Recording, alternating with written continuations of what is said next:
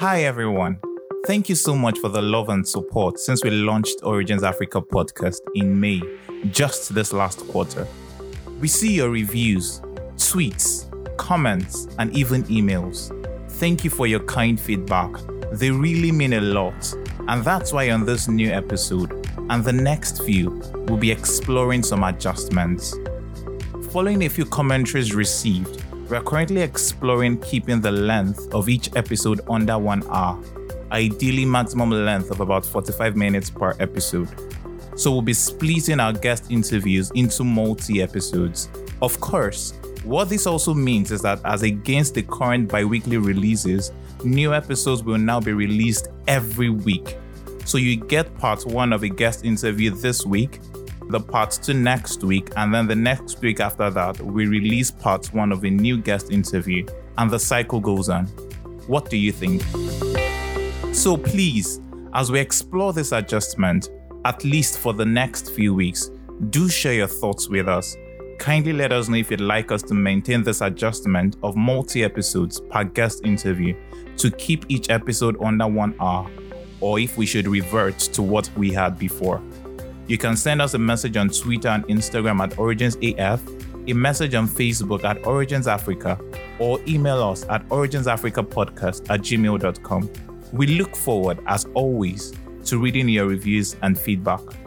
Rest assured that we remain committed to bringing you premium content on origin stories of Africans who have made and are making their dreams come true. Enjoy. I think it was the moment I first became a CEO. It was the moment when I knew that there was nobody in the firm I could go to and share my problems. Because you don't share your problems down, you share your problems up. And so when I looked up, there was nobody else there. It was just me. And it occurred to me for the first time that I can't complain. I can't moan. If something is not going well, it's my fault. And I just felt so alone. My father told me life is not a bed of roses. This is Origins Africa podcast, where we explore the origin stories of people who have made and are making their dreams come true, asking the what, the when, the how, and the why. I'm Osheye, and on this episode, the concluding part of our chat with Dr. Tayo Oyedeji, we discuss why Dr. Tayo returned to Nigeria, his leadership mistakes, the challenges he faced launching Overwood, and his general life lessons.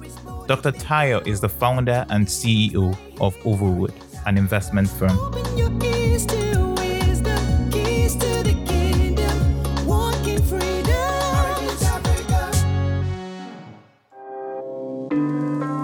It's 2010, and Dr. Tayo Oyedeji had just completed his MBA program at Oxford University.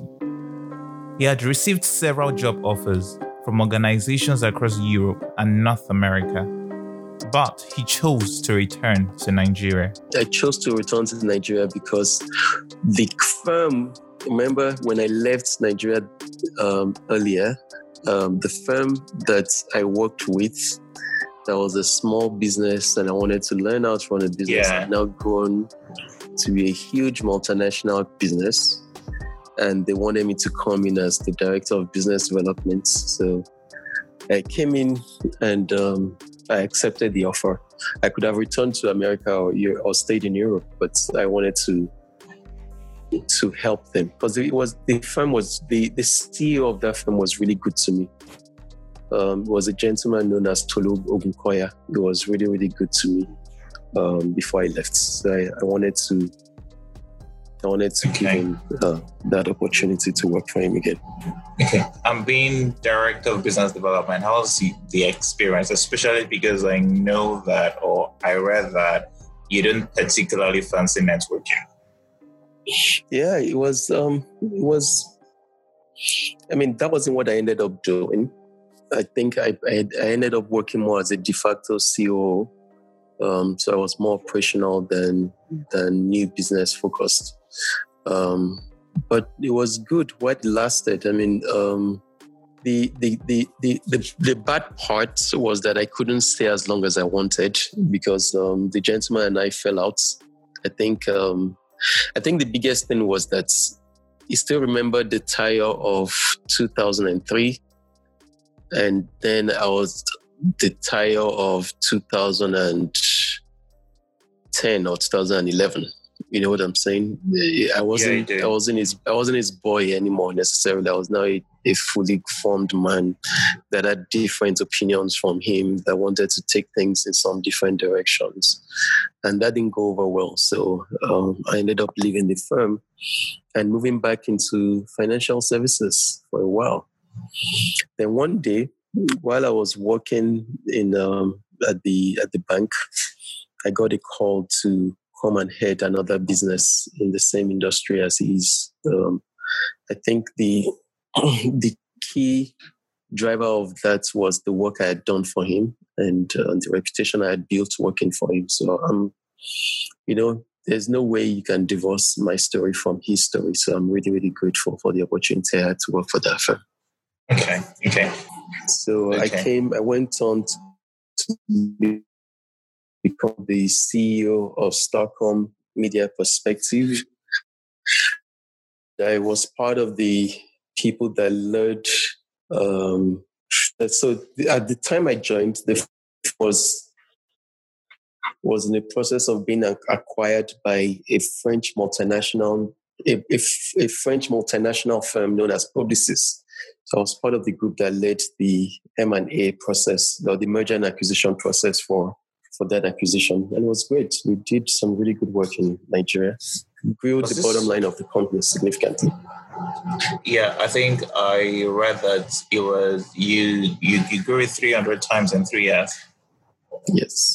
Yes, 300%, about 4 times in 3 years. Okay. Yeah. And what it proved to me was that some of the principles that I had known, some of the values that I was talking about, that they actually work in the real world.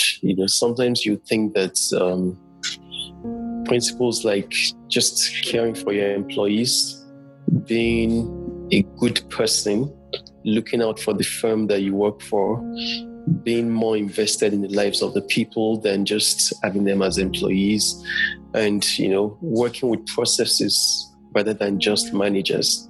That is just theory. But that firm gave me the opportunity to prove that those things actually work in real life. And I'm immensely grateful to Mr. Shobanjo and Mr. Woshika for giving me the opportunity. How did you hear about the opportunity? I just got a call out of the blues. Somebody just called me and said, "We've heard about you, would like to talk to you." I think a lot of times at the very senior level, it's not usually about applying for jobs anymore. You build a reputation and your reputation goes ahead of you. So I was at home chilling, and then somebody calls me and says, there's a headhunter that wants my number. Should he give the person my number? I said, yes. So they gave the person my number, and the person called and said, there's a position open for the CEO of this firm. I would like to talk to you about it. Like, yeah, why not? Yes. Okay. At the very top level, usually that's how it happens. Was this your first CEO experience when you took up the offer? Yes, it was. Yes. How was it? What were your challenges? How was the experience? Yeah, I think the biggest challenge, or the initial challenge, was understanding that you're not the leader until you become the leader. And you don't become the leader just because you're named as the leader. So when I first joined, there was this gentleman that was the de facto leader of the firm, right? So I would give an instruction, and I would notice in the meeting that people would look at him, and then when he nods, they'll be like, okay, sounds like a good idea, because he had been there for 15 years, right?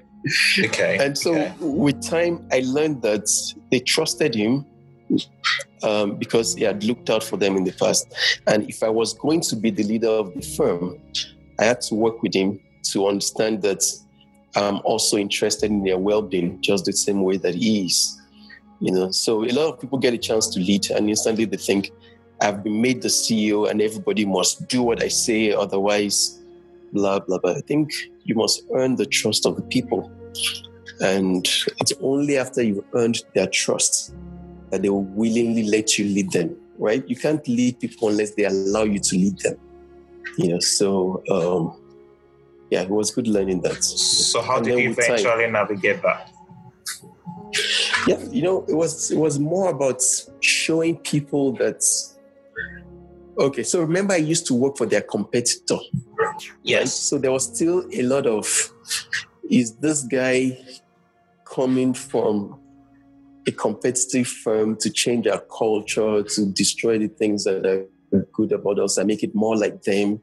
Is he, like in every industry, there's a lot of skepticism or a lot of antagonism between different between competing firms. So I first had to win them over that. Guys, I'm now 100% on your side. I don't have any vestige of of love for the people I used to work with. I'm 100% yours. So that took a while, but more importantly, like how long? Not too long. I mean, about 3 months. Okay. Yeah. And then after a while, I had to also show them that the new things I'm bringing actually work. We're going to be more profitable. I'll be able to pay you better salaries.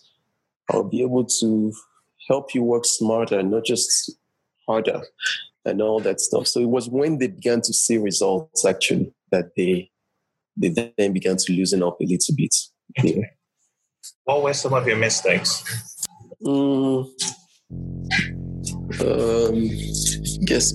I think the biggest mistake was not understanding the depth of the fears that people had, right? Remember, I used to work for a firm that was a lot more structured, but also a lot less people-oriented, right? So when I came in, they thought that was who I was, and that it was just going to be structure and no quote unquote love. You see what I'm saying?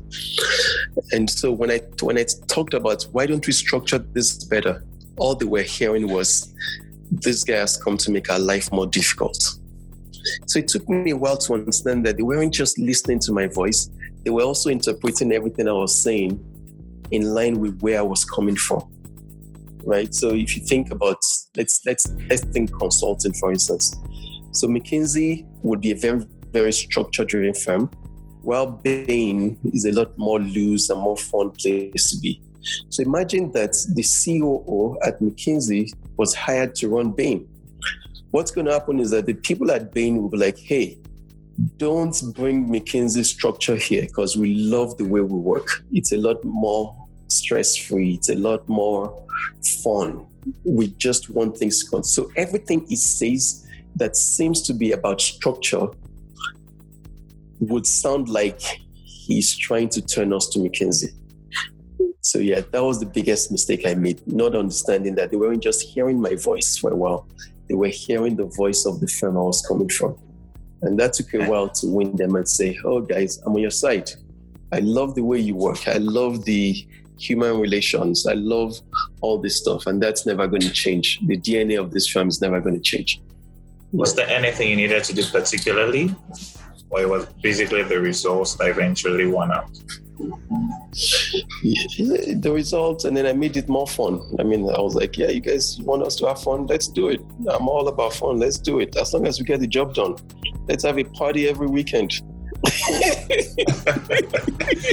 Okay. Yeah, but let's just do the job well. So I fitted into their culture, brought a bit of structure to make it a bit easier, and it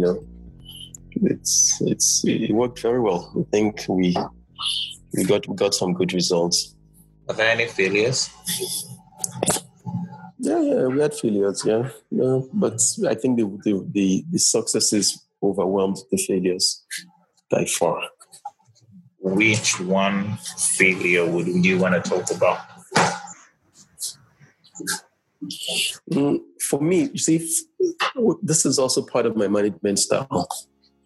It's really not about results for me. Results are important, But I like process more than results. Because my view is if you get process right, the results will come. Right? So the biggest failures that I found are process failures, not necessarily you went for this business and you didn't get it. So I remember there was a time we went for a pitch. A pitch is what you call, is sort of like you going to try and win a new business. And we lost that new business. And then we came back to the office and I said, guys, we're going to have a party today. We were like, why? Why are we having a party? We just lost. I said, well, because we did everything the right way and they just didn't give us the business. That made me very happy. So I rewarded them, did a party, just made everything really good. Interesting. And then like a week later, we went for another one and we won it. We won the job. But I knew we didn't do what we were supposed to do. We didn't do everything the right way. We won it because the other guys were worse than us, not because we were great. So I came back to the office and I almost killed everybody. I was just livid. I was screaming I was just really, really mad. I was like, guys, this is not who we are. We're better than this. But we won. I said, it doesn't matter. It's not about winning or losing. It's about doing the right things. And they just couldn't get it. It took them a while to get it. But once they got it, they understood that it wasn't about winning or losing. It was about following the process. Because when the process is right, you would eventually do more winning than losing. Right? Interesting. What's the toughest decision you had to make? For a CEO, it's always firing people, at least in my view, having to let people go. There were certain people that had been there for a really long time, and they weren't delivering the value commensurate to what they were getting paid, and I had to let them go. And yeah, it was the toughest decision I've usually. I mean, I don't know if maybe I'm not a typical CEO. But for me, it's always a really painful process to let people go. Always, even till date. I've never been able to become cavalier about firing people. I see other CEOs that are like, well, they have to go. But for me, it's just always a gut-wrenching decision to let people go. Okay. So come May 5, 2016, you decide to resign and retire early. Yeah. What prompted this? Before that, I'd actually gone to lead the region in South Africa. So we had done so well in Nigeria that the French thought I could run the entire region. So I was running 34 countries and we had about almost 800 employees across those 34 countries. So I had to move to the South African office to run that. So I actually decided to leave because South Africa was just a tough place for me to live. My family wasn't there. It was really far from home. It was just really, really tough. So if I was maybe probably if I had stayed in the Nigerian office, I probably wouldn't have left yet. So I think it was just a disconnect of being alone in South Africa and and all that stuff. Yeah. Okay.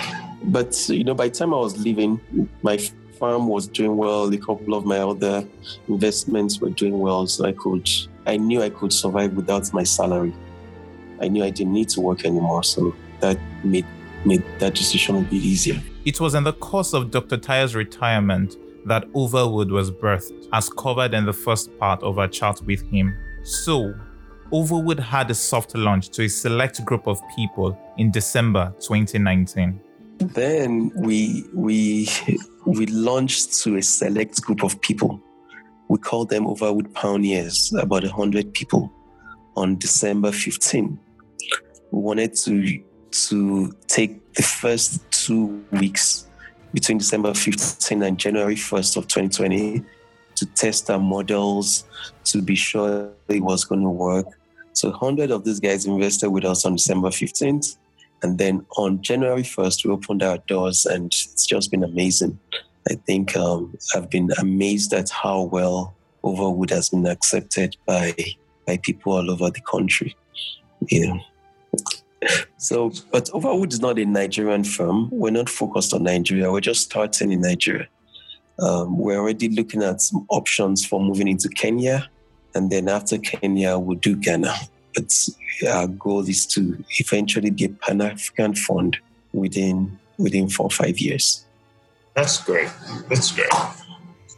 What were the challenges in setting up Overwood? Was it just defining the strategy, or were there some other challenges aside defining the strategy?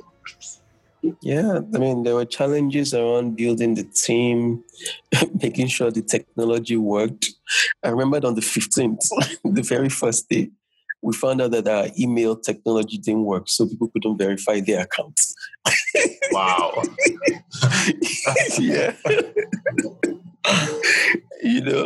So yeah, but it's been a learning process. I think we've done really well. I'm grateful to God. I think I've been shocked at how well we've done, to be sincere, because I didn't think that the firm was going to do as well as we've done right now. But I think the future is more brighter. Despite COVID, we've done really well. Yeah, despite COVID, That's great. Despite COVID, I think people compare us to others and they see the value we bring, right? Because I think it's all about value. We're very deliberate about giving value to people. Let me give you an example. There was a lady who called Overwood to make a withdrawal from our accounts during COVID. Her father had gotten sick, right? So what happened was, and we have a very elaborate withdrawal process. Why? The entire goal of Overwood is that you would never lose your money. So the one place where you can easily lose your money is withdrawal. So when you initiate a withdrawal, a physical person will call you to confirm a few details, just to be sure that you're the one that's actually making the withdrawal.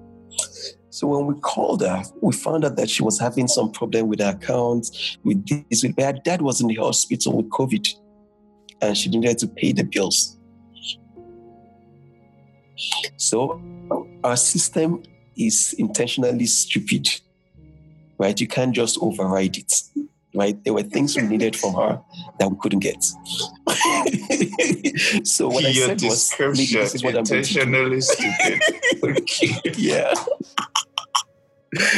What I said was, I will send you the money from my own account. The money you need to pay your daddy's bill. And when we sort everything out, Overwood will pay me back from your account. Because she was in the hospital, she needed to pay for it. So I sent her the money. She paid her father's bills. She took care of him. When she was in a better state, she called me and sorted everything out, and then she paid me back. Right, that's Overwood. It's about the customer, making sure things work out for them. The underlying strategy is customer intimacy. Yes. We really, really, really care about the people that we call our clients. We care. We're very deliberate about caring for them, right? One of the things we've started doing right now is, like, everybody sends, right? I can't even tell you all the strategy is. Well, people can learn, or is it a trade secret? I don't know. No, it's a trade secret. But so the people that invest with Overwood love Overwood. They don't think of Overwood as just something. Like, I send them periodic updates on what is going on in the company. Guys, we just hired this person to do 1, 2, 3 things. Please welcome him or her. And they'll email the person, welcome the person, blah, blah, blah.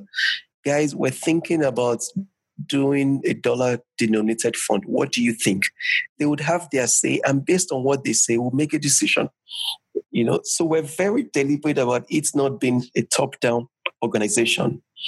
It's an organization that the clients have a say in, and I think they appreciate that part of it. That's great. Let me tell you one more thing. Our purpose for being is to ensure that the people that have placed their money with us never lose a dime of their money. And I've said it, I mean every word of it. If it means taking a business loss and starting over for me, losing all my income or anything I own, people will never lose their money at Overwood. That's the goal. People will never lose a dime that they've placed within Overwood. It's because for us, we're not, like this year, we're not going to make a dime in profits. I know, I already planned it. We plan not to make a profit this year. From the beginning, that was the plan. 2020, we will not make a profit. Because the goal of this entire business is not to make a profit. It is to first build a model that people can trust, that when they put their funds there, it would always be safe. If we do that, we're successful. Think about it. There's a man or a lady in Enugu. What are the person's options for investment? A bank, 1%, 2%. What other option does he or she have? Right? So we have to be the option that they have. And we have to treat them with their 100,000 naira as if they have 100 million naira. And if we do that effectively, we would have a good business that we can be successful with. In just a moment, Dr. Tayo will be talking about how he eventually built his team, as well as answering some general life questions. Stay with us. I'm Oshaye, and you're listening to Origins Africa podcast. Hi, dear listener. If you love our show, please leave us a review on iTunes and Apple Podcast. You can also send us a tweet or comment on Instagram at OriginsAF. We love to read from you. Nopes, not later. Yes, I read your mind. Do it now. Thanks a lot. Also click the subscribe button and share with a friend. Let's make a difference together, one origin story at a time.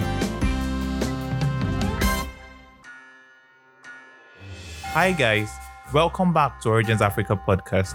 So we've just heard from Dr. Tayo the purpose of Overwood to ensure that people never lose their money. But how did Dr. Tayo eventually build his team? That's another interesting part of Overwood. Overwood, we're very focused on what you can do, not what's in your CV, right? So Esther, for instance, is our customer relationship manager. The day she came in, she finished with a first class out of Covenants. But hey, what does that mean? I don't care. But the day she came in, we were struggling with some reconciliation. And we couldn't get it done, right?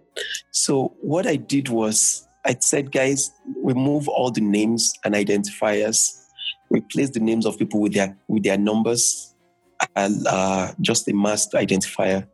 Give it to Esther. Let's see what she can do. She had come for the interview. I said, well, we don't have time for an interview. We're busy working.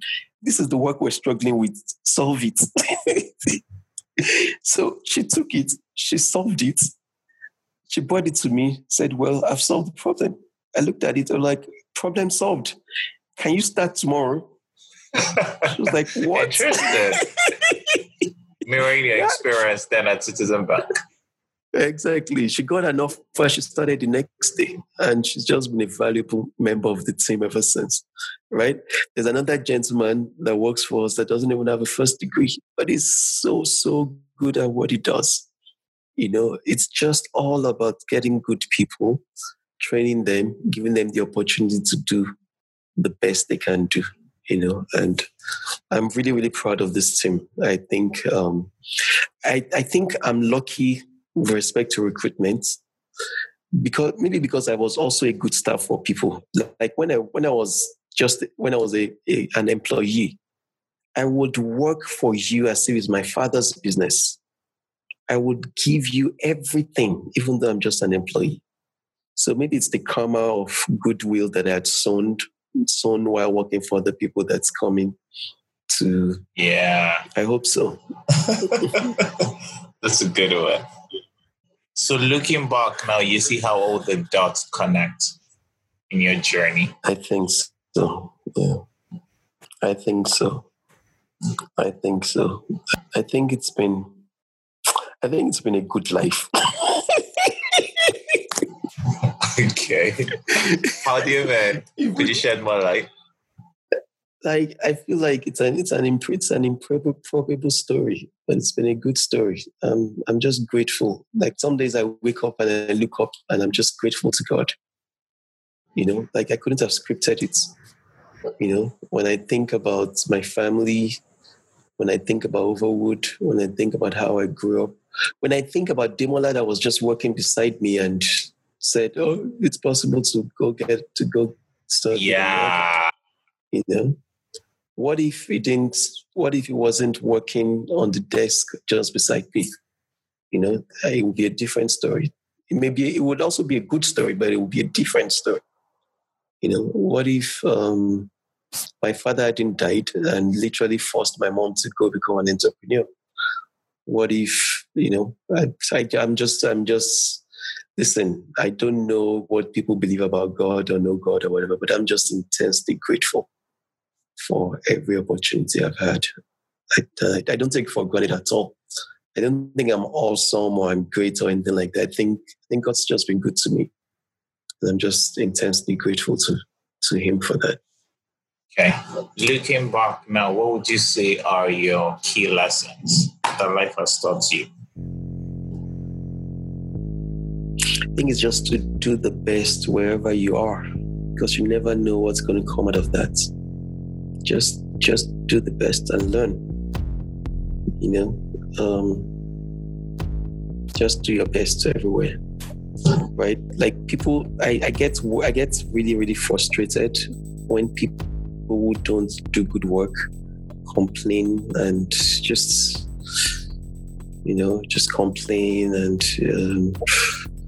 I can't stand it. I think wherever you are, when you put in your best, then bigger things will come. At least that's what I found. You know. Okay. You shared a thread maybe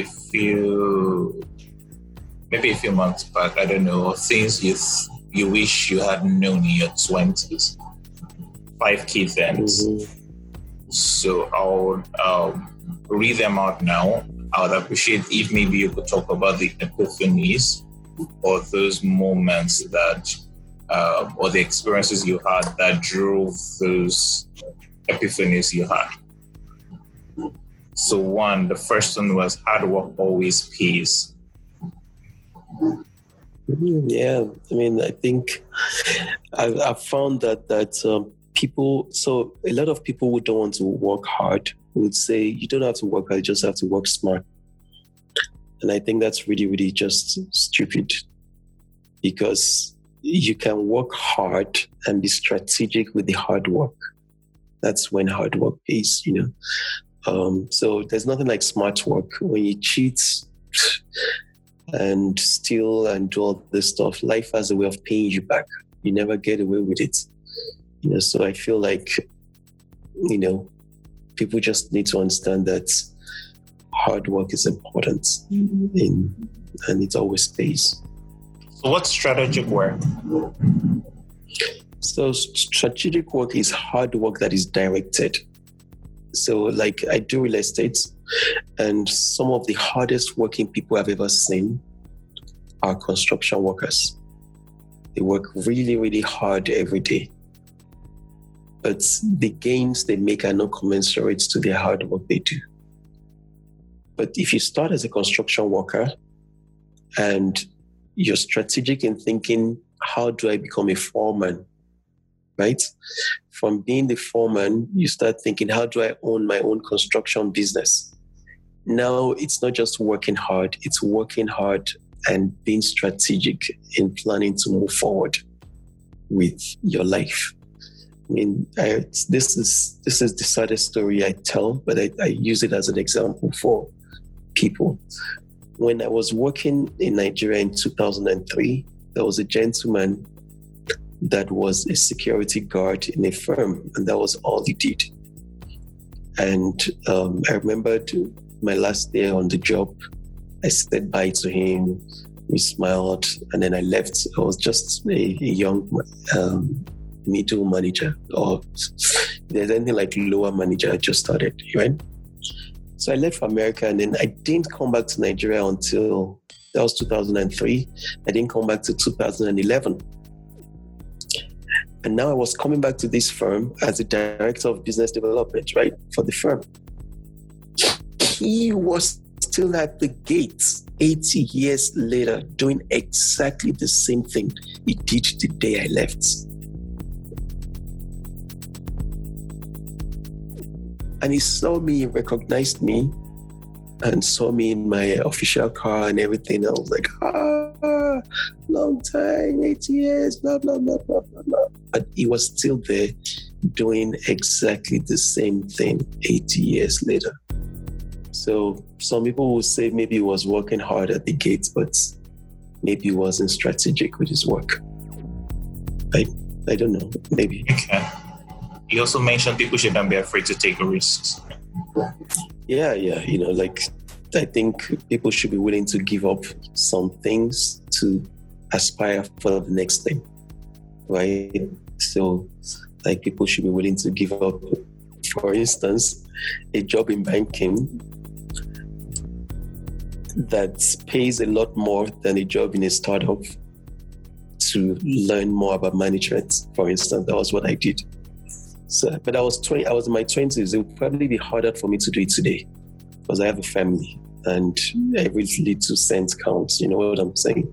But back then, I left a job in a big firm to go work at a small firm so that I could learn management and administration and processes and all that stuff. You know, so people should be willing to take risks like that when they're young. What are your blind sides? I don't know. Everybody does. Everybody has things they're not good at, you know. I'm probably not, I'm sure I have though, but I can't think of it now. Okay. No. So, but it would be good to say once so that people can know that, you're not Superman, no, you're not. Exactly. Maybe I'll come back to it. You can think on it. So what are your fears today? Or your insecurities today? Yeah. Today, they're not as many as they used to be, right? Like, if you're growing up poor and you see a lot of people have things that you don't have, you grow up with a lot of insecurities. But when you become quote unquote successful and you stop caring about things like that, if you're wise, like, some people become successful and then they begin to pack on debt so they could buy this expensive car, buy that, and make up for things that they didn't have when they were younger. I'm lucky that I am not like that because I really don't care what you think about me anymore. You know, I find that very interesting. I really don't care, you know, so that used to be, I think what I'm saying is that used to be a big fear, what people thought about me. But now I think that's gone. So my fear right now would be maybe not being there to take care of my family or not achieving some of the big goals that I have. I have a couple of really, really big goals to achieve in the next 5 years. So maybe not being able to do that, or that's why. Sure if you... they're big. I can't share them. They're too big.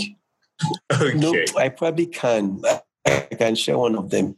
I want to build a huge software training and development firm outside Lagos, maybe in Ibadan or Osogbo or somewhere.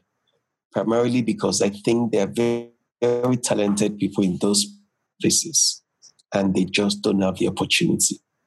So but I'm not talking of a small firm. I'm talking about a global player software development firm. And I will build it if it's the last thing I do. God help me. Amen. What have been your most alone moments in your journey? Most alone, I think. The moment you felt most alone. Yeah, I think it was the moment I first became a CEO. It was the moment when I knew that there was nobody in the firm I could go to and share my problems. Because you don't share your problems down, you share your problems up. And so when I looked up, there was nobody else there. It was just me. And it occurred to me for the first time that I can't complain. I can't moan. If something is not going well, it's my fault. And I just felt so alone. How But, did you handle it? Eventually I found mentors outside the firm. So people that had been running multiple firms or businesses for a long time, but weren't connected with my firm. So I could go to them and say, this is what I'm going through, blah, blah. And they're like, no, it's not the end of the world. I went through that in 1986. This was what I did, blah, blah, blah, blah. So that helped. That initial time of just knowing that you're the last authority in this place and there's nobody else you can talk to was lonely for a while. What are your most inspiring moments in your journey? I think it was the day I graduated with my PhD, my doctoral, the day I walked down with that gown and became Dr. Ideji. Yeah, it was a dream I'd always had. I didn't think it was going to happen. So it was a really, really good day. Yeah. Best advice you've gotten? Do the right thing. I mentioned Prince Oyenia a while back, and he would just always tell me, do the right things. Like, don't worry about what everybody else is doing.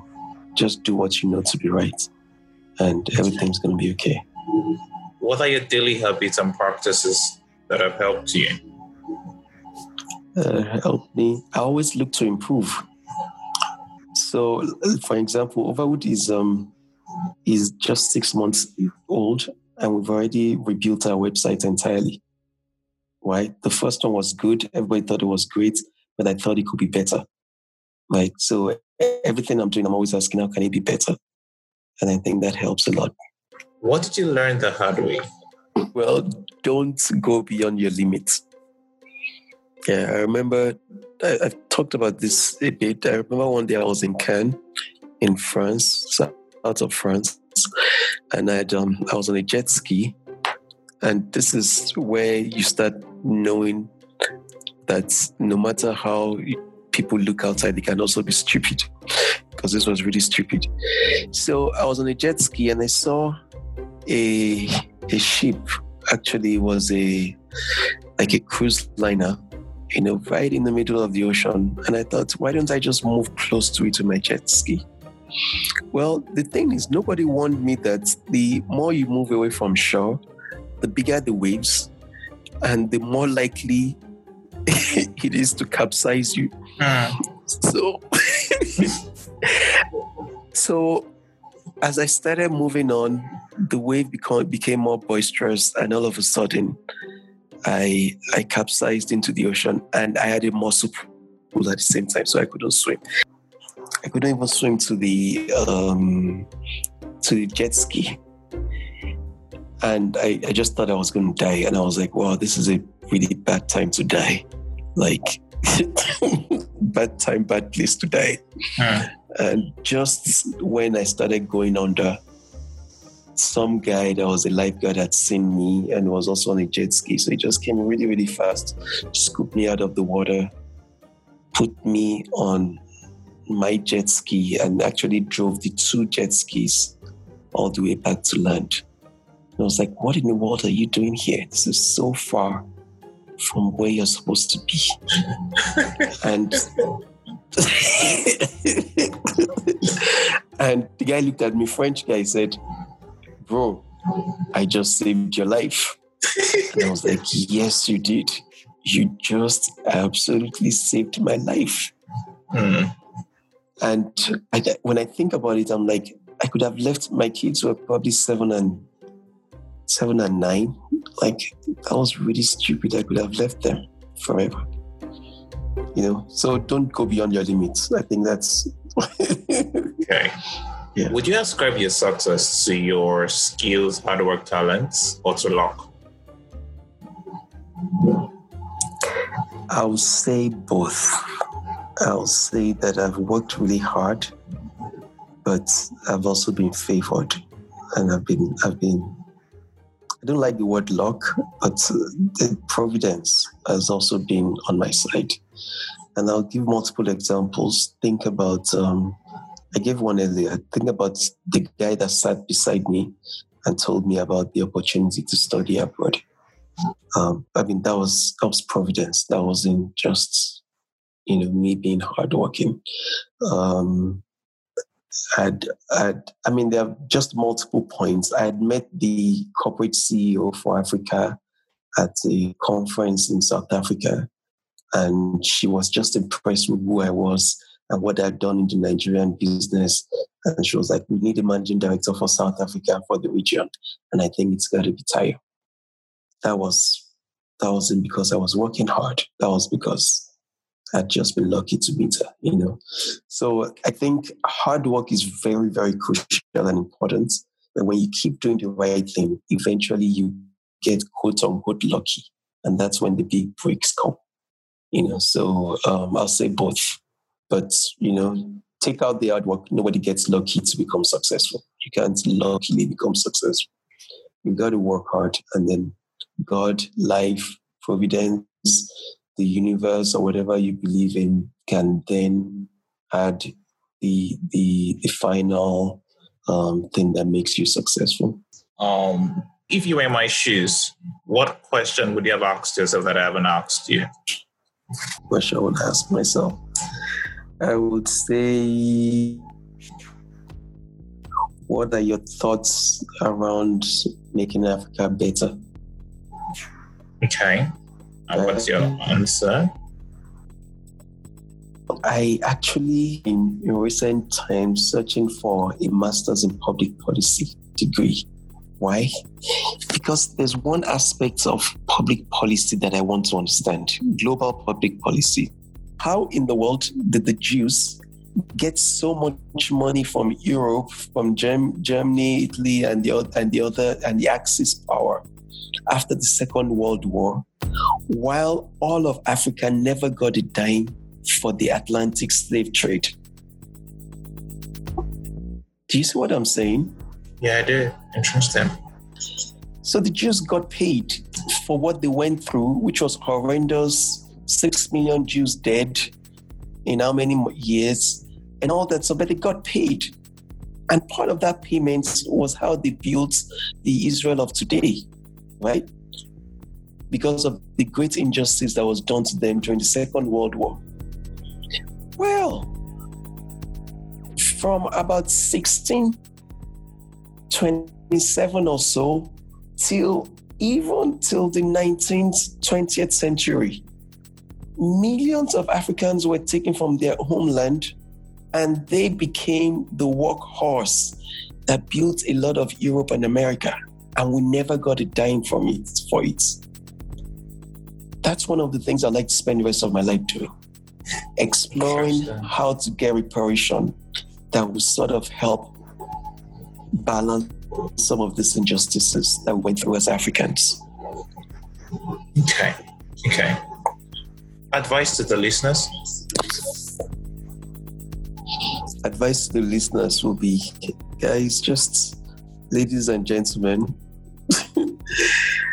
just understand that the world is open to you, right? As long as you're willing to do your part. And that, being good has its own reward.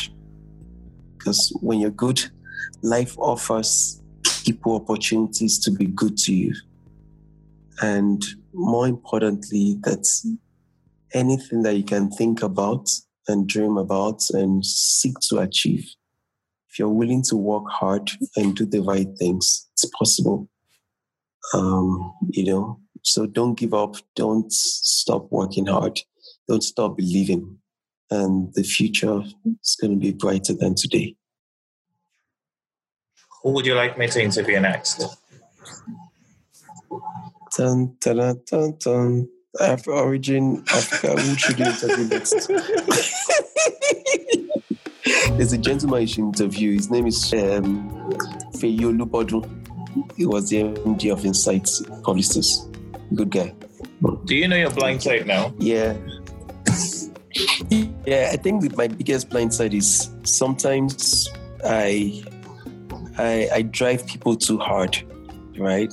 Because I'm a very driven person, and it's easy to forget that everybody's not just as driven as I am. And so especially when I was younger, I would just keep going without remembering that sometimes you need to calibrate your space, your speed, to be mindful of the people on the journey with you. So nowadays that I'm a bit older, I've learned to slow down and just work with people until we're all on the same pace. That's Dr. Tayo Oyedeji. He is the founder and CEO of Overwood. Thank you for listening to our show this week. If you liked it, do leave us a review, a comment, and share with your friends. Tell a friend to tell a friend to tell a friend and to tell another friend. We would also love to read from you. So please do send us a tweet or leave a comment on Instagram at OriginsAF. You can also write to us at originsafricapodcast@gmail.com. Remember, do subscribe at wherever you get your podcast: Google Podcast, Apple Podcast, Spotify, YouTube, SoundCloud, amongst others. Join us next time as we have a chat with Debola Deji Kuromi, fondly called DDK. She's the president and founder of Deborah Initiative for Women, executive director of Ideation Hub Africa, founder and CEO of Immerse Coaching Company, as well as the resident pastor, together with her husband, of the Baptizing Church in Lekki, Lagos. Our sound producer this week was Tumisha Jani, and the theme song was composed by Just Ritimi. I'm Oshaya, and you've been listening to Origins Africa Podcast. Bye for now. My father told me life is not a bitter